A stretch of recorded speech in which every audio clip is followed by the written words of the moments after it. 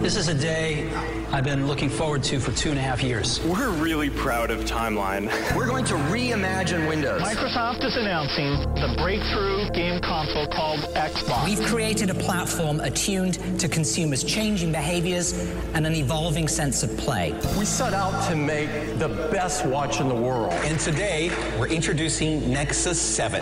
This is it, Xbox One. And we are calling it iPhone. The latest news, the newest products, the biggest names. Welcome to Your Tech Report. Online at YourTechReport.com. Join Mitchell Whitfield and Mark Aflalo for the next hour of Your Tech Report. Yes, indeed. As she said, I am Mark Aflalo, and he is Mitchell Whitfield. Welcome to another wonderful edition of Your Tech Report. Mitchell, how are you doing this wonderful week? You want to know why I'm doing great? Because it's very cool in Southern California. A little overcast. We don't get real weather, so we have real weather. And Mark, here's an awkward segue. We have a lot of real news this week. We have a lot of cool things going on that we're going to talk about with all of our listeners. A lot of fun stuff. And, it's funny, as I'm writing the show, Mitchell, I'm doing the research and talking about all these pieces. Yes. We're going to be talking about so many things this show. We're talking about how your phone can basically be turned into a computer. If you look at the past year of our show, we're now talking about using drones for delivery. We're talking about quadricopters in the air and having to license these things, phones doing things that computers couldn't do 15 years ago. This is a really, really fun time to be doing what we are doing, and I'm glad to be doing it with you and all the people out there listening to us. Are you kidding? I have a blast. This is my favorite part of the week. And, we hear a lot of cliches thrown around. And one of those things, and I use it myself, and it's increasing exponentially. Technology advances exponentially. But when you talk about what you just said, Mark, looking at the idea, first of all, I can't wait to talk about how to use your phone as a full-blown computer. Drones delivering things for Amazon, or just the fact the advancement of drones in general. We're getting closer to Terminator, right? These drones are going to take over the world. But really, technology is expanding exponentially, and it's only going to accelerate. And the smaller the computer chips get, the smaller the cameras get. Yeah, it's getting a little big brothery maybe too, but it's exciting for a tech fan. It's a great time to be a tech fan. You make the joke about Terminator, but so many people are making comparisons like that. They're talking about Terminator. They're talking about Avengers: Age of Ultron. They're talking about all these things. And you know what? Like as futuristic and as insane those movies were when they were released, people didn't realize this is where we're going. This is where we're going, and we're almost there. The whole idea is we are purposefully, not even saying purposely or purposefully, we are purposely creating machines that are intelligent. We are creating autonomous machines that are designed to think for themselves. I mean, it's like any sci-fi movie we've ever seen. And so who could blame them if the machines got so smart they decided they didn't need us anymore? It's not that far-fetched, I'm telling you, but it's kind of funny. So if you want to get personally involved in the show, I invite you to do so electronically using facebook.com/YourTechReport. Twitter, of course, it is at Your Tech Report. And our email address, I want to keep giving this out. Email address is contact@yourtechreport.com, because we get lots of emails from lots of great people, and that gives us ideas about things to talk about, products to review, things to ask for, things that you want to hear about, and that's why we do the show. So, Mitchell, let's kick off the week with the release of a product that we've been talking about for a couple weeks now. The Surface 3 from Microsoft is now available on Microsoft's online store in retail outlets. Depending on where you live, price points start at various different things. In Canada, it's about $639. In the U.S., it's just under $500. With the Surface 3, you are not automatically getting that Type Touch cover, which has the built-in trackpad and keyboard. It is an optional accessory, so is the Surface Pen. Those are things that you're probably going to want to get with your new Surface 3. And this version of the Surface tablet uses quad-core Intel Atom processors, so not the full-fledged Intel Core i5s and Core i7s that we've come accustomed to. Well, this is an example of, first of all, Microsoft wants to give this product line mass exposure, and honestly, I think the Surface line does deserve mass exposure. Mark and I have both used different iterations of the Surface. I think Mark was using the Surface Pro 3. I've tested and lived with the original Surface Pro. It is a wonderful product line, and as we've seen Apple do in their own strange way with the new MacBook, with the new 12-inch MacBook, the mobile processors are there for a reason. It's to keep costs down. They want to give you a product that, and I think, like you said, $499 for the starting point for the Surface 3. it's a fantastic price. When you talk about the beautiful display, the touch screen, all the power, the fact that it is a full-blown computer. Again, folks, with the Surface, we're not talking about a tablet. We're talking about an Ultrabook computer that can also be used in tablet form factor with the mobile versions of the apps. I mean, it's a great price point. And yes, you are getting the Atom processor. But listen, quad-core Atom still puts out decent power. It's a matter of what you're going to use it for. You're not going to be using this to design the next great video game or to do CAD designs for engineers. If you're using it as a traditional computer, laptop, you're going to be fine. You're going to have plenty of power. Well, they're targeting the education market of this, not only with the release and the price point. So it is definitely something that you're going to want to look for if you are, a student or even a teacher, because you get that full-fledged computing power. It will be upgradable to Windows 10. You will get all those features along for the ride, but just, understand what you're buying. Oh, by the way, let's not forget also about our Xbox users out there that do want another option to stream their Xbox One. The Surface 3 could be a great example of how to do that. No, it's not going to have the same power of the Pro line, but it still runs on Surface 3, so that could be really cool. Google I/O is their developers conference. Obviously, Microsoft had theirs last week, which was Build, and Apple's going to be having theirs coming up in the beginning of June, WWDC. But Google will have their opportunity to shine at Google I/O, which kicks off on May 28th and 29th, and they are quoted as saying, "We are going to have wearables that will blow your socks off." Last year, it was all about Android Wear and watches and smartwatches. So what do you think they have in store this year, Mitchell? Let's see. I'm guessing it might not be an eyeglass-based device since they didn't really have a lot of success with their last one. Yet, we know that kind of went privatized or it went kind of under the radar. So maybe we'll see the first iteration of Google Glass 2. I don't know. I hope so. Listen, I always felt bad about Google Glass not getting a fair shot, and I think part of it was the way in which it was released. Do you agree with that, Mark? I mean, they did have a limited release, and I think because they had that exclusive release, the mass market didn't really understand the product. By the time they did, the price didn't drop quickly enough. It was still in the $1,200 to $1,500 range.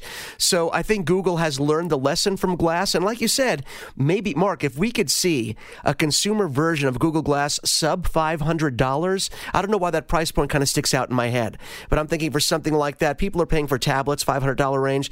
For wearables to come in under $500 for eyeglass, that would be incredible. I don't think we're going to be talking about watches as much because we've seen smart watches with Apple Watch coming out. I don't think they necessarily want to go after them right now. I think Google has always sort of, marched to the beat of their own drummer like Apple has, and they're going to want to forge their own path in wearables. So I can't think of anything. What else is there aside from the eyeglass technology through Glass? We've seen watches, we've seen glasses. What else is there? There's plenty of things that we're not thinking of, I'm sure. They're being quoted as saying, "Our goal is to break the tension between ever-shrinking screen sizes necessary to make electronic wearables and our ability to have rich interactions with them." Basically saying, yes, screens are getting smaller, but why can't we be interacting with them more or in a better way? So that doesn't really give us any hints as to what they're going to be talking about, but it does give us some kind of, end-of-the-line path as to where they're going with what they're doing. Well, the only thing I can think of, Mark, is, what Microsoft is doing with augmented reality on their side. Maybe, Google Glass was probably the first, the first product out there that did have augmented reality in that whatever you were seeing was being overlaid in front of you in real time, right? Yep. It was being overlaid in front of live video, live feed. So if they can have an augmented reality sort of build on that with their Glass product and beat Microsoft to market, that would be kind of interesting. So maybe that's what we're going to see. Let's talk about Nintendo for a second, because Nintendo's been changing their story. They're changing their game.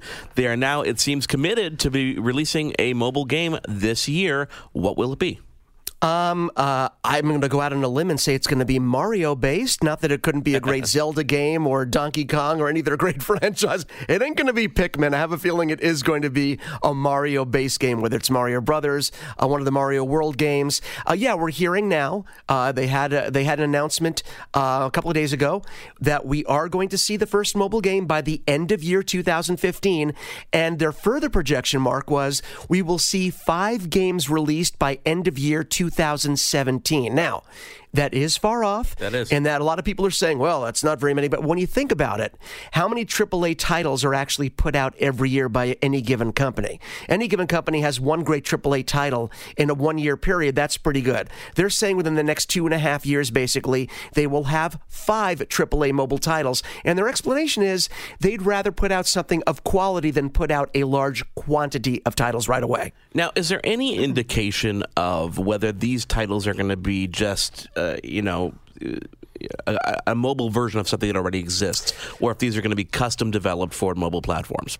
My instincts tell me it's probably going to be a mix. I think Nintendo probably will put out full-blown versions of existing games, sort of like a retooled version designed for phone, which is what you're saying, right? Yeah. And I think they're going to put out some new games as well. I think they kind of have to. They had their earnings call. Do you know that they showed in this year, it was a small profit, but it's the first time they've shown a profit margin since 2011? That's a long time, Mark. So they really have to get in here, and they realize the mobile market is ripe for the taking in terms of their properties, their games. They're going to get a great reaction. They're going to sell a ton of games mobily. So I think they have to have a combination. Just like any video game console, Mark, they have to have a good balance of new properties mixed in with reboots of existing titles that people know. So I think we're going to probably see both. You think we'll see anything at E3? I have a feeling they have teased not just, of course, this. They've also teased new hardware. And they said it probably won't be at E3 this year, but hey, Nintendo has been known for, surprising us. But you know what? That's not the only Nintendo surprise, Mark. They also have just reached a deal with Universal Theme Parks. Oh, really? We are going to see Nintendo-branded attractions at Universal Theme Parks. Of course, Universal has theme parks, a couple of here in the States and 2 or 3 more in Europe. So Universal Theme Parks, incredibly successful. Mark, you and I went to one. We went to the one Universal Hollywood. Had a great time with your son, Zach. So now Nintendo is spreading its wings even further, trying to find new ways to monetize their properties. And, licensing attractions at theme parks, that's big money for them. So we see them really making an effort to be even more profitable. And kudos to Nintendo, because in the end, the consumer is going to be the one having the fun on the rides and playing the mobile game. So we all win, right? Listen, I'm excited to really get my hands on some of these things on a mobile platform. It's just, Absolutely. I think it's hard to own every single platform and enjoy everything. So to have these great titles that we're used to come on the mobile platform, if it comes on all the mobile platforms that we tend to use, then it gives us access to these things that we didn't necessarily have before, which is kind of neat. Well, you know what? This maybe gives credence to the fact they may be going more toward original titles than necessarily rebooting titles, because they want to make sure that they have something for everyone. They have their loyal customers that have the 3DS or the new 3DS, new 3DS XL. Those people are going to have games for those platforms as it is. They realize all the gaming, the gaming mojo, all the juice now is coming from the mobile side in terms of profitability. They see these startups making billions of dollars on mobile gaming. They can actually have both. That's the beauty of what they're doing here. And I think, like we said, they kind of have to. They don't want to upset their current customers, but they want to bring new people into the fold, and mobile is the way to do it. I like it. It is Your Tech Report. He is Mitchell Whitfield. I am Mark Aflalo. Again, on Twitter, it is at Your Tech Report, Facebook.com/Your Tech Report, and our email address, contact@YourTechReport.com. If you've got something you want to talk about, something that you want us to talk about, or find out more info about, email us, contact@YourTechReport.com. Mitchell, there's more news coming up, so we're going to get to that. More? Yes, there's more. There's always more to talk about. More coming up on Your Tech Report. Your Tech Report will be right back.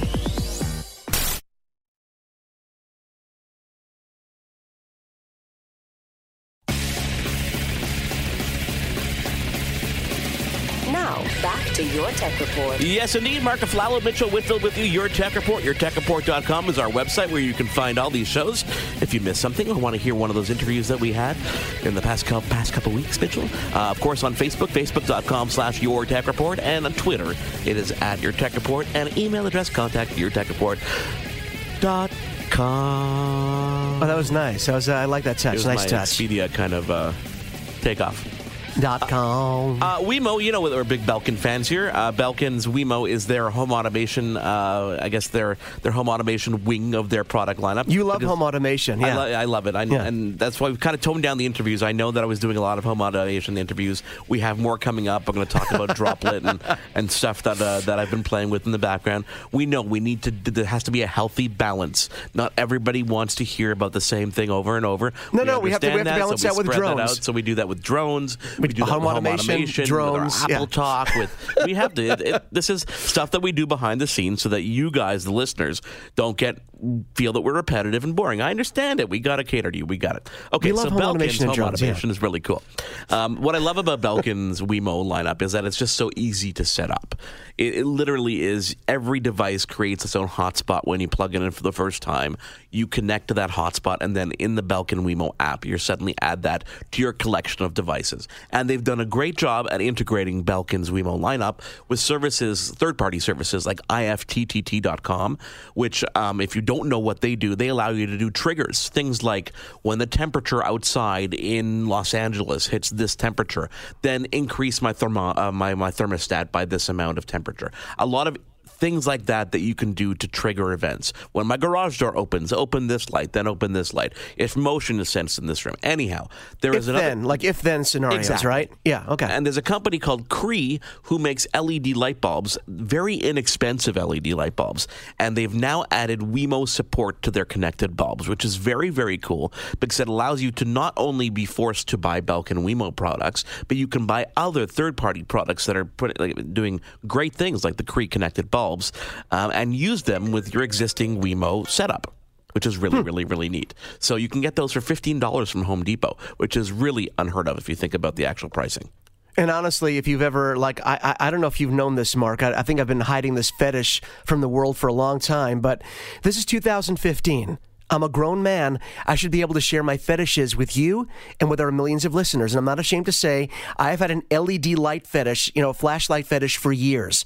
When I go to these different tech shows, I'm like, where are your tactical LED flashlights? I don't know why I became Dr. Evil. But yeah, I've always loved them. And if you purchased any tactical police lights or any high-end LED flashlights, Cree has been making the bulbs for a majority of these things for years. So in case you're worrying, is Cree a good name?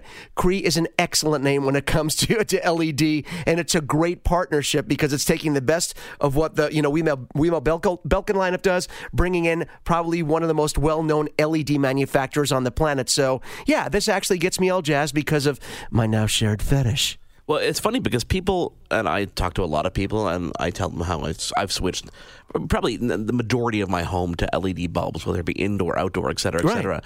And it's an investment at first because, even Cree at $15 a bulb, you're comparing this to $2 a bulb on regular traditional bulbs. But the amount of power that you're not consuming and spending in energy, whether it be hydroelectricity or whatever means that you power your home, let alone the fact that these bulbs really technically should never die. Yep.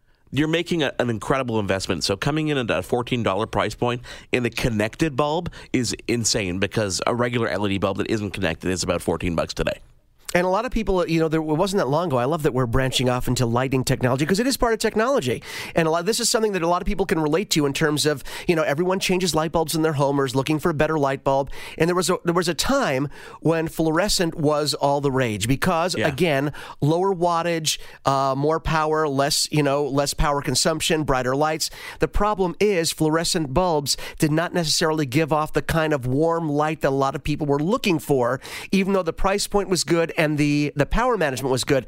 It's very different with LED. You can control the warmth because you can control the color temperature of these bulbs as well if that's enabled. So I think it's been a great alternative. And yes, we see the price to entry coming down now with other manufacturers. You talk about Cree, you talk about Philips and other brands. It's only going to drive the price down, which means we're at the point now, folks, where there's no reason to not have LED lighting in your home, especially when the Wemo, when you can control everything through that. So yeah, it's kind of a win-win. Well, let's talk about Hue for a second because there is some news about Hue. Actually, Hue and Logitech.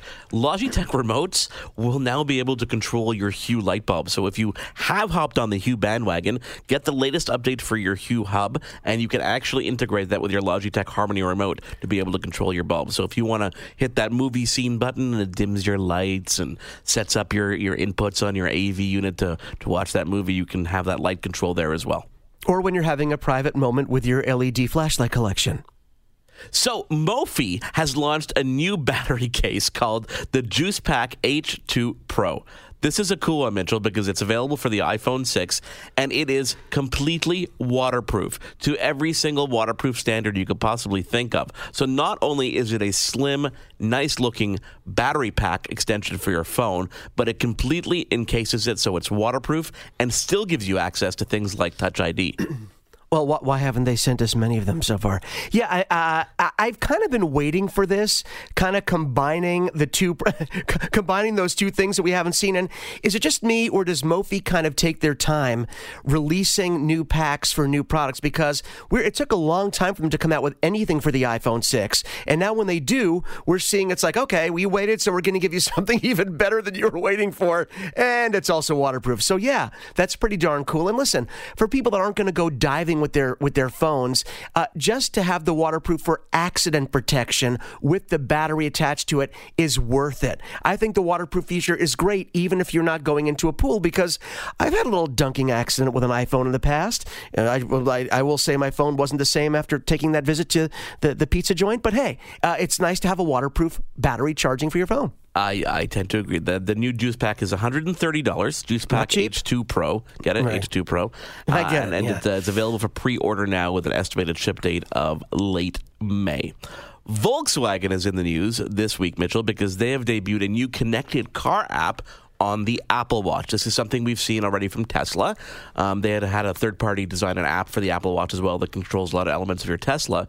But Volkswagen seems to be one of the first companies who gives you some control to their CarNet mobile app already in the App Store today.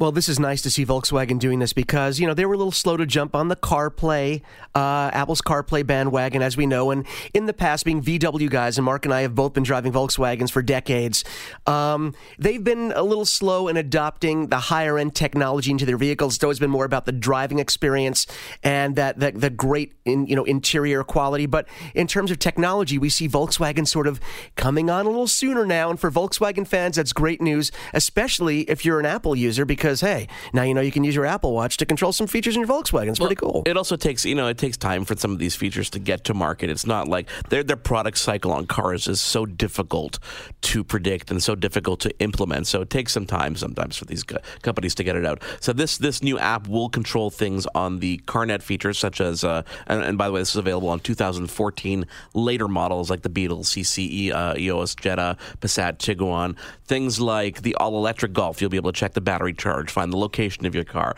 manage climate control. A lot of cool things. And, of course, towards the end of 2016 and later models, it'll be default in those vehicles, which is pretty neat.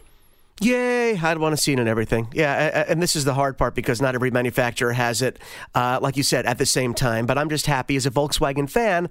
Hopefully the GTI, I'll be able to start my engine for my watch very soon. But, if that happens, I'll just go out and get a new GTI right away. There you go. Yeah, just right away. Just do it right now. Yeah, Mitchell, Canadian streaming services have kind of been not left on the wayside, but they haven't shown up in all these fray of Apple TV apps. And now we're seeing that change with Crave TV and Show Me, which are Canadian-based broadcasters, getting Apple TV apps to be able to access them from your Apple TV device. Obviously, just like any other service, you need to have a subscription so you can watch it. It's about time that these Canadian companies get their show pace on Apple TV, but I think it's about time that we see some Apple TV hardware. And I'm just, honestly, I refuse to go buy even the new 1080p model, because it's been, 4 years almost that we've seen this piece of hardware?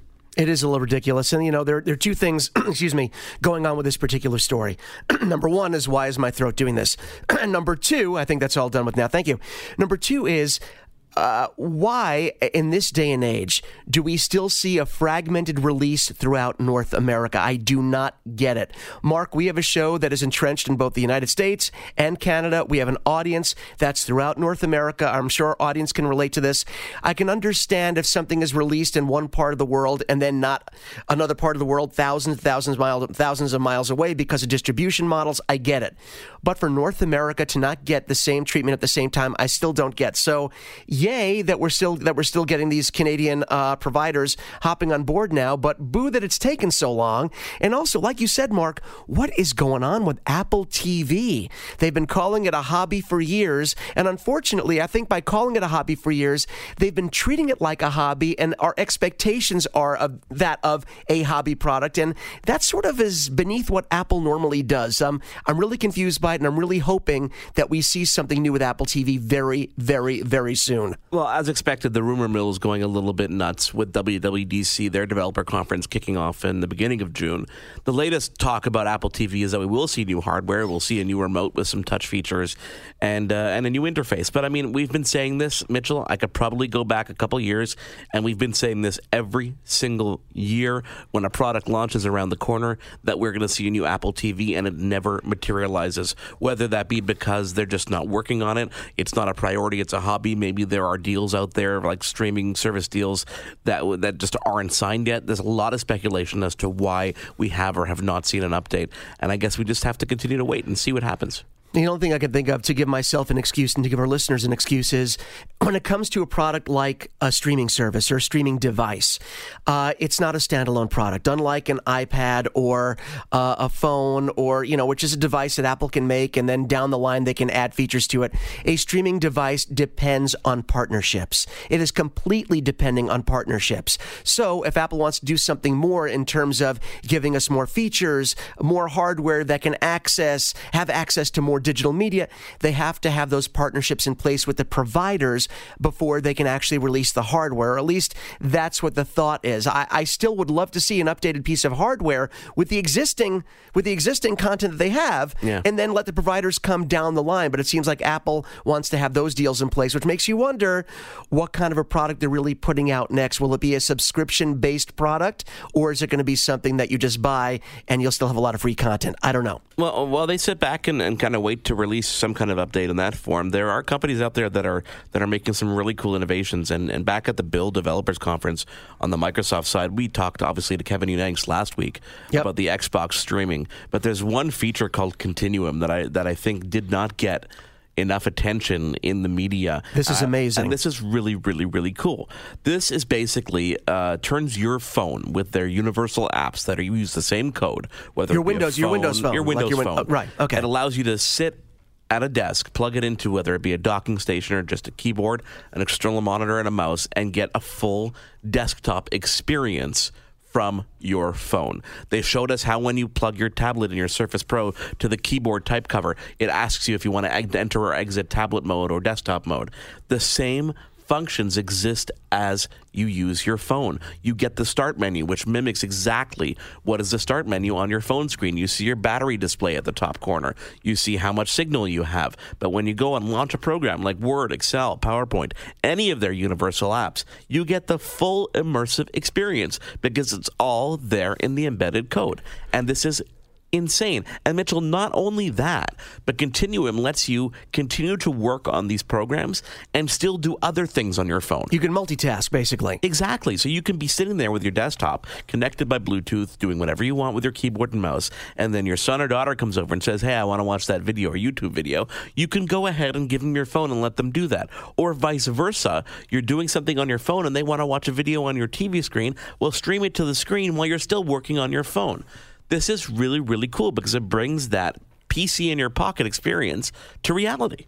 I was just going to say, we've been hearing this, and again, we're cliche busters. We're talking about cliches, and having a computer, having a smartphone is like having a computer in your pocket, and it is. But what Mark is talking about, and you're absolutely right, this literally is a computer in your pocket. If you can actually take your phone and have a transition to full-blown desktop mode like we're talking about, that is having a computer in your pocket. That does take away, for a lot of people, the need to travel with a laptop or even travel with a tablet, because whenever you go anywhere, your destination, boom, pop it in whatever. This is a technology that can truly be grown into something game-changing. And I do use that expression, but I think where it's appropriate, Mark, this is a game changer if they can find a way to make this widespread.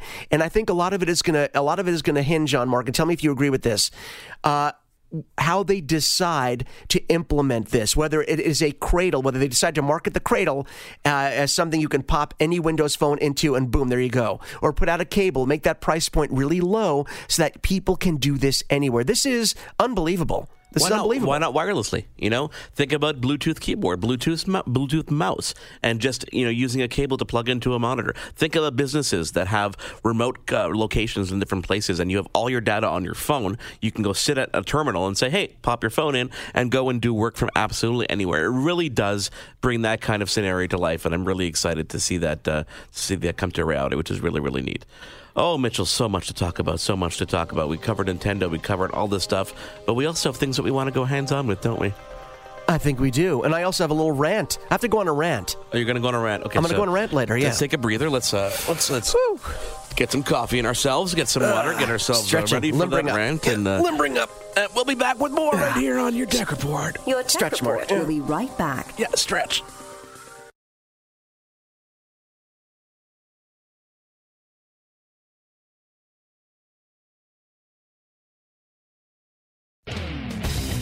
For gadget news and reviews, click to YourTechReport.com. Welcome back to Your Tech Report. Yes, indeed. On Twitter, it is at Your Tech Report. Facebook.com/YourTechReport. Email address, contact@YourTechReport.com. Mitchell is primed for a rant, and we're going to let him do it. Mitchell, go! Okay, it's not like I'm not going to be like a typical ranting maniac here. It's something I wanted to talk about, and let me preface this by saying, and Mark, I want you to jump in with me because I want this to be not really a rant, but sort of an interactive, pointed discussion. Right? Is that the PC way of saying when you're really ticked off about something, you have a discussion, not a rant? Okay. Normally they tell you to actually breathe and not speak afterwards. Just take a moment. Do you really want to say that? Yeah, you know what? What's the point of having a radio show if you can't say something controversial once in a while? I mean, come on. It's not like I'm taking my top off and running around the studio, although that would be great radio, too. It has been done. It has been done. I'm not going to lie. Okay, so here we go.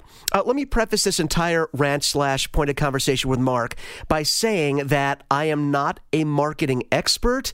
In my education, whether it be at the collegiate level or previously, I have no experience with marketing, so I'm not going to talk to you as a professional. I'm not even going to talk to you right now as the host of a tech show with someone that more than the average amount of technical knowledge in terms of the industry, okay? Okay. I'm just going to try and talk to you as John Q. Public, a consumer going in and my observations. Or Jane. My observation right now being, I think that Apple has made a colossal mistake, not just a mistake, a colossal mistake with the way they have decided to market and sell the Apple Watch. And this is not just bitter party for one because I haven't gotten my watch yet. I'm actually cool. I'm good with that. This is coming from the point of view of, okay, here we go. You have these elaborate displays, Mark, in every Apple store. We've gone to Apple stores together. You've gone to Apple stores, I'm sure, in Montreal, Toronto. I've gone throughout California, okay? These beautiful displays for Apple Watch. You have to make an appointment. They have this gorgeous wooden table with a glass cover that lets you see everything. You can touch them. You can see them. And then they tell the consumer, no, you have to go home and order it. Or go over to that little kiosk there, that computer, and you can order it, but you cannot buy it here. Now, just coming from a consumer's point of view, Mark, from someone that loves to shop for technology, when you go in somewhere and you see this lavish display, you see all these pretty things, and you are told at every step of the way, sorry, can't buy it here, it creates a disconnect with the consumer. Number one, it takes away an impulse purchase. There's no ability to make an impulse purchase. No. And how many people love the ability for people to make an impulse purchase for their product? It's a great way to sell something. You get someone excited on the spot. They came in there for a cable. They came in there for a laptop, and they end up leaving with a watch. Well, now by doing it this way, by having it online only, you completely take away the impulse purchase because by the time you leave and go home, you start thinking, well, do I really need an Apple Watch? I can just use my regular watch, and I can time myself with my exercise. It immediately creates a disconnect. And I think it's also poor form to dangle something under someone's nose and then just let them know, but you can't have it. Not only can't you have it here, you can't have it now. And I think from a consumer's point of view, it creates frustration and a little bit of animosity. And animosity is a strong word, but I really do think it creates a problem with the company and the client and the consumer not being able to get what they want when they want. And it's something that Apple has never done before. I'm not sure if it has to do with their bringing in of Angela Ahrendts as their head of retail. She had a great reputation in Burberry, did a great job there. I don't know if this is her MO or the company as a whole. I just think it creates a big problem and a big disconnect between company and consumer. What do you think about this? Am I nuts? Here's my question to you: I understand where you're coming from. I completely get it.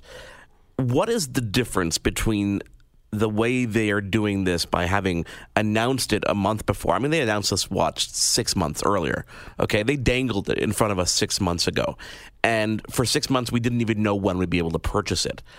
The difference is now they're putting it in our face a little bit more, but it's really no different than announcing it 6 months ago and making us wait an unknown period of time to actually get that in our hands, is it really? Oh, I think it's hugely different. It's hugely different because when they announce a product, you know you can't have it now. You know there's anticipation for it. There's excitement. There might be frustration, but you know the product's not available. What this does is this shows you an incredibly lavish display in store of a product that is released that people can have. You just can't have it now. You can't buy it in the store. There's no ability to get excited about it and then purchase it. It's knowing, Mark. It's a difference between knowing that a product is available to some people, just not available to you and not available here. And I think if they're going to present a product this way, don't have it in store. Do not show a product in store. Imagine going to a restaurant and the waiters or the servers, I guess not a PC term, the servers go around with these trays, a beautiful steak, if you're a vegan, a beautiful vegan meal, great pasta dish, and they go around to every table. Would you like to smell this? Of course you would. Is it delicious? Yes. No pasta for you.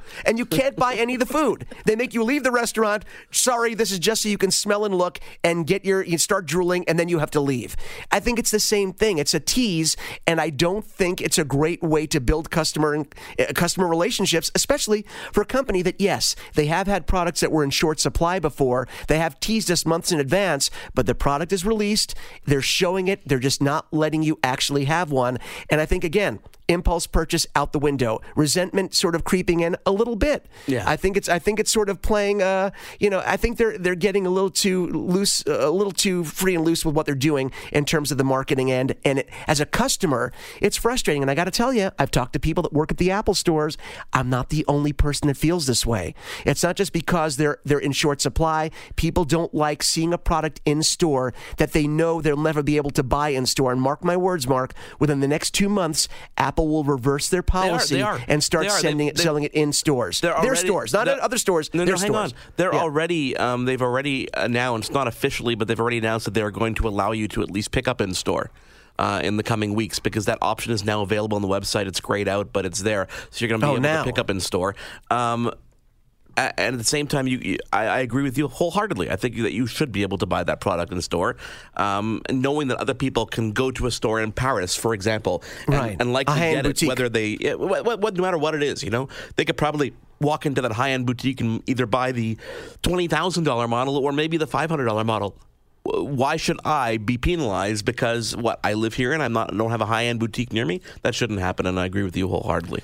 And there's no reason for it, because if they worry about the lines, they're trying to reduce. I know what they're trying to do, and this is something again that Angela Ahrendts talked about. She doesn't like the idea of people waiting in line in front of a store and having to wait and do that. I get that, but they can still do the set up the appointments. Let people buy in store by setting up an appointment. Yeah. You still remain exclusive. You have that air of exclusivity. You reduce the problem of the lines outside. People actually have to make an appointment. They can't wait outside. They won't, but at least they'll have the ability to do it in store after seeing the watch sitting in front of them. I just think it's a better idea, and that's something they're going to have to transition to 100%. Well, I think they're going to do that. I definitely think they're going to do that. Mitchell?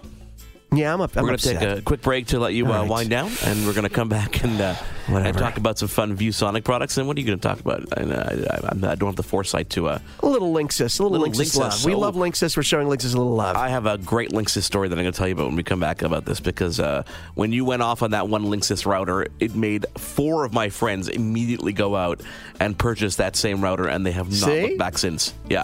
You've got influence, my friend. You've got the power of radio, baby. Yeah. There's more Your Tech Report after this.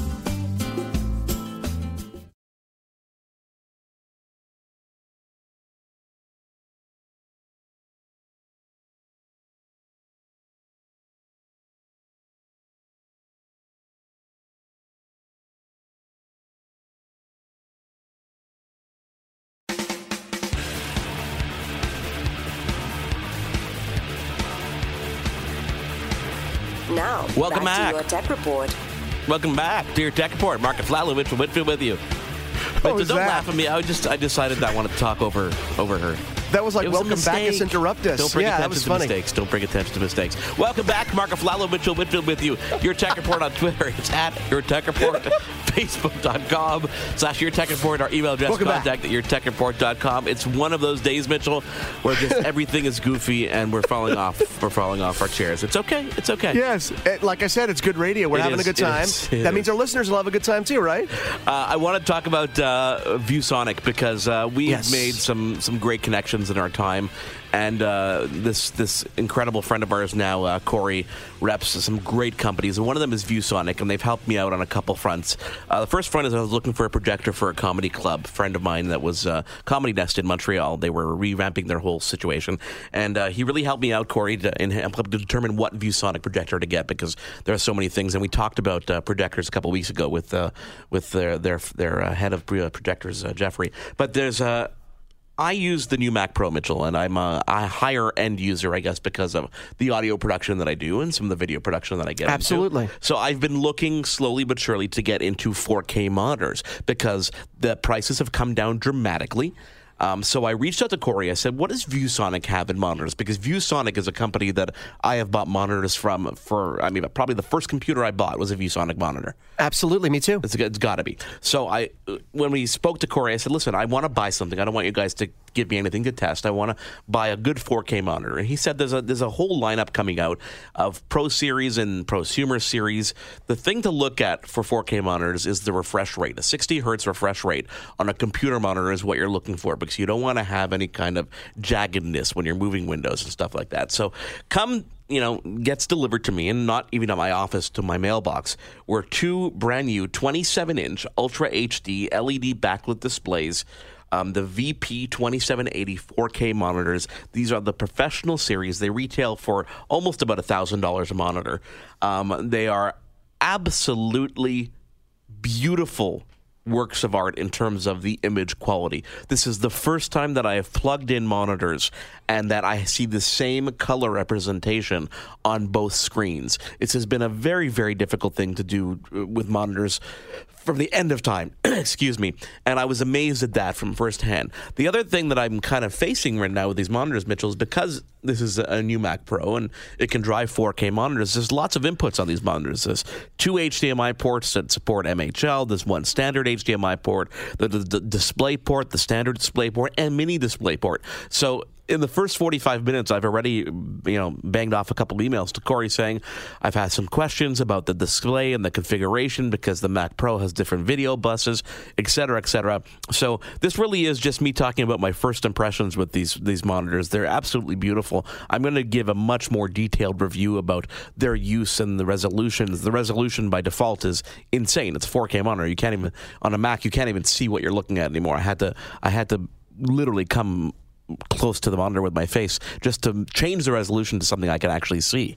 See, I wanted to mention something. I wanted to just go on to something that you just talked about, basically the inputs. Now, I know it seems like a silly thing to focus on, but how many times, I can't tell you, Mark, how many times personally I've had to either scratch a monitor off my list just because it didn't have the proper amount. I mean, we're seeing like the VGA connections almost go the way of the dodo, although a lot of monitors still do have VGA connections. We don't see them quite as much, but, it has a DVI, but I really need a display. Well, it only has one HDMI, and usually you'll get 2 or 3 ways to connect, different types. Yeah. But to see that it has multiple HDMI, that is huge because so many more products now, especially when you can connect your tablet, your Mac Mini, which has, of course, HDMI out through DisplayPort connectivity. It's great to have multiple ways to connect to these monitors. Not only are you enjoying the beautiful 4K resolution, but you're not going to have to add a separate hub or connector to it to get all the things you wanted connected to. That's a big deal. I forgot to mention that each monitor has a USB 3.0 hub, so you connect with your computer and you get 3 additional USB 3.0 ports. So in my situation where I'm using 2 monitors, I use 2 of my USB ports and I end up gaining another 6, which is really good on the Mac Pro because the Mac Pro, in my opinion, does not have enough USB ports. I know, exactly. And that's something we talked about when you first got it. And I'm glad to hear that you touched on something also that's very important. You said when you first fired it up, the colors were true. And this is a big deal because you have a lot of people, especially I'd imagine imagine people, Mark, that are going to get 4K monitors, whether they're editors, whether they're photographers, photojournalists, and color calibration when it comes to calibrating your monitor. Because a lot of photographers are editing based on the colors they see, and it's very important that their monitors represent exactly, especially with digital photography, you're not looking at paper anymore, you're looking at a screen. So color calibration becomes a huge deal, and so I'm really glad to hear that out of the box, you're experiencing true color representation and consistent color representation. That's going to be a big deal for people whose livelihoods depend on that, right? Absolutely. And as I said, Mitchell, right out of the box. And this is why people who tend to be in those high-end production environments tend to buy monitors at the same time, because you want to get the same batch, because sometimes manufacturing does affect very small nuances, and that's why I ordered 2 at the same time. I said send them over, and so far, very, very cool experience. Again, some nuances I'm having with the Mac Pro. Absolutely, I want to get a little bit of a higher resolution than what I'm dealing with now, and I'm going to talk to them directly at ViewSonic to solve that issue. But we will have a full review up for you, guaranteed, in the coming weeks. Well, should I get a little handsy myself and talk about a little hands-on experience I've had? Absolutely. Tell me about the Linksys. I've already told you my fetish, so I might as well get a little handsy. It's sort of consistent, I would think. So yeah, as Mark mentioned, Corey has been great hooking us up with a lot of gear, and one of the other clients and one of the other products that we're truly, truly excited about, of course, is working with Linksys, and Linksys, Belkin Linksys, actually. So a while back, I did a little review on the Linksys EA9200, also known as the AC3200. It's a tri-band smart Wi-Fi wireless router, and I told the story of how I went to my buddy Will's place because he was having even worse and even greater internet issues than I was, and hooking this new router, the tri-band router I just told you about, up at his place, and that the experience was truly life-changing for him in terms of now his home, he's truly covered, strong throughput, strong signal, very fast internet, and he was so grateful I didn't have the heart to take it back from him. So what did I do? I got back in touch with Corey. I was like, look, I feel so silly here. I am having internet troubles of my own here. I set up the one that you gave me in my friend's house. We did a great piece on it. He loves it. Corey said, no problem. I'm going to send you something else that you can also review. And Corey sent us the WRT 1200 AC, or the AC 1200. Now, Mark, you know this router. This is known as like the King Daddy, Mac Daddy workhorse of the wireless router set. This thing is the beast of all wireless routers. Am I right? It was the beast. It was the beast until Linksys announced a brand new AC 2600, EA 8500 literally days ago. But I'll let you continue. Corey, an absolute, you know what we're reviewing next, I'll tell you that. Yeah, it is an absolute beast. And of course, the main difference being between this one and the EA9200, this is a dual band router. The other is a tri-band router. And as it was explained to us, of course, if you're in a home where you have multiple people connecting on multiple devices, obviously having the different bands, the tri-band is going to be beneficial in that area. But if you don't have as many devices and as many people connecting, I think you're basically worrying about that many people in an office environment connecting, the dual band will do you just fine. And to say, again, Mark, to say that it's powerful, to say that it reaches places, it reaches places in my heart that no router has ever reached. No, it reaches places in my home that no other router was actually able to reach. The power on this, and when you open the box, Mark, just the presentation of this thing, it comes packed in this black foam. The 4 different antennas are packed separately from the actual main unit itself. It is beautiful, and it is powerful. It did everything that Corey promised it would do, and I'm so grateful to have had a time with this. And Corey, you're not getting it back. Also, something they don't talk about, they talk about it on the website, but not necessarily in the packaging. You'll see other Linksys products, Mark, with their packaging mentioning the smart Wi-Fi setup, the smart router. This also has the smart setup, folks, so don't be fooled and thinking you're going to have to go old school with connecting the WRT 1900 AC. It is a smart router. It's completely easy to set up, web-based setup, very simple. You can also control it through the Linksys app. Yeah, exactly. So it is a smart. Yeah. Yeah, no, it's a great thing. And if you've ever used the Linksys app to control any of your Linksys wireless routers or hubs, it is brilliant. It allows you to control remotely. It allows you to control access for minors. I mean, it really is a smart setup, and it's called the Smart Setup. So thank you again to the folks at Linksys and to Corey for getting this in my hands, and I'm sure I'll have more to report as I now experienced the internet in more ways than I ever have. Do you continue to use your repeaters throughout your home, or have you disconnected those and just used the router at this point? I found, believe it or not, that I didn't really need the repeater with this particular router, which is a crazy thing to say, but you've had the same experience, right? I did not realize that I was actually providing a disservice to my home network by having these repeaters around, but I was using a combination of an older Linksys router and some Airport Expresses, even an Airport Extreme, et cetera, and after doing a lot of research and a lot of testing with channels and given the residential nature of my neighborhood, I realized that taking out the repeaters actually boosted the signal to those end of hard to reach places. Well, let me tell you this. Those hard to reach places are murdering everyone. Let me tell you. Corey also did send us over a range extender, a Linksys range extender. And I found that it actually worked quite well because I tested it. Everything worked fine. I was able to connect. But I also found that with this particular router, with the WRT 1900 AC, that's WRT 1900 AC, I did not need it. Yeah. And I mean, I'm sure there are people that have much larger homes. I mean, yes, I'm in Hollywood and in the entertainment industry. I don't have one of those sprawling Hollywood homes that you see, folks. I'm a regular dude with a regular house. No, I mean, I have 1,800 square feet here, but the problem with my house, Mark, is it's old construction. It was built in the early 60s. The walls are very thick, so it's hard to get coverage everywhere. Did not have that issue with this particular wireless router. So if you're looking for power, home network issues, the Linksys WRT 1900 AC retails for $249, but you can find it for less online, folks. And Mark, as you said, the new versions of the 2600 that was just announced? Sorry, I had it in front of me and then disappeared, so I'll get it back for you, I promise. All right. Listen, a couple milestones for Linksys. First, they're the first to sell 100 million routers globally, and the new one is called the AC 2600, which has new technology called MU MIMO. So Mu MIMO, I guess they call it, which is really, really neat. We'll find out all about it from Corey, I'm sure, when he sends us a copy. Mitchell, thank you so much for that review.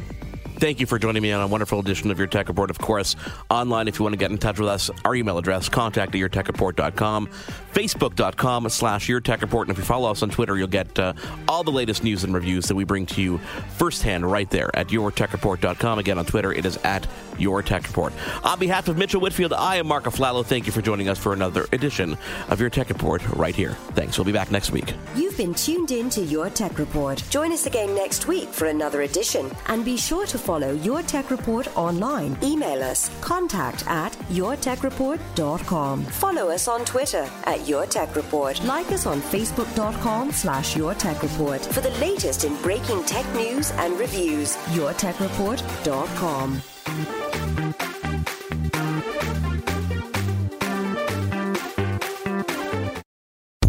It is your favorite girl. That's right, it's the Allie Mars, the one and the only. Everyone else just ain't me. I am the host of Welcome to Mars, a lifestyle podcast where nothing is off the table. I have come a long way from sex and dating and have transformed the new vibe to all things lifestyle.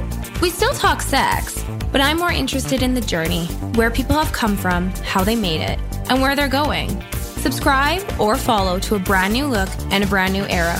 Welcome to Mars. Subscribe or follow on Apple, Spotify, Google, or at thealliemars.com. Because even with the new look, I'm still that same bitch you love to hate. Will, the Story of People podcast is now available on the Crier Media Network. The first 5 episodes are here and feature some incredible guests that fit into one or all 3 of those categories. Ready? Tara Sloan from the San Jose Sharks Undercurrent podcast at NBC Sports. Marianne Iveson from Iveson Voice and the Let's Take This Outside podcast to talk about the world of outdoors as well as voiceover land. Ariana Hunsicker, future Canadian Paralympic swimmer, already winning tons of awards for this country. Scott McGregor from the Hot Wallet podcast to dumb down the world of crypto, Bitcoin, and NFTs so you don't have to. and Jackie Holowati from Climate Pledge Arena in Seattle, Washington, the first net zero carbon certified arena on the planet. Wherever you get your pods, wherever you watch your pods, and on the Crier Media Network.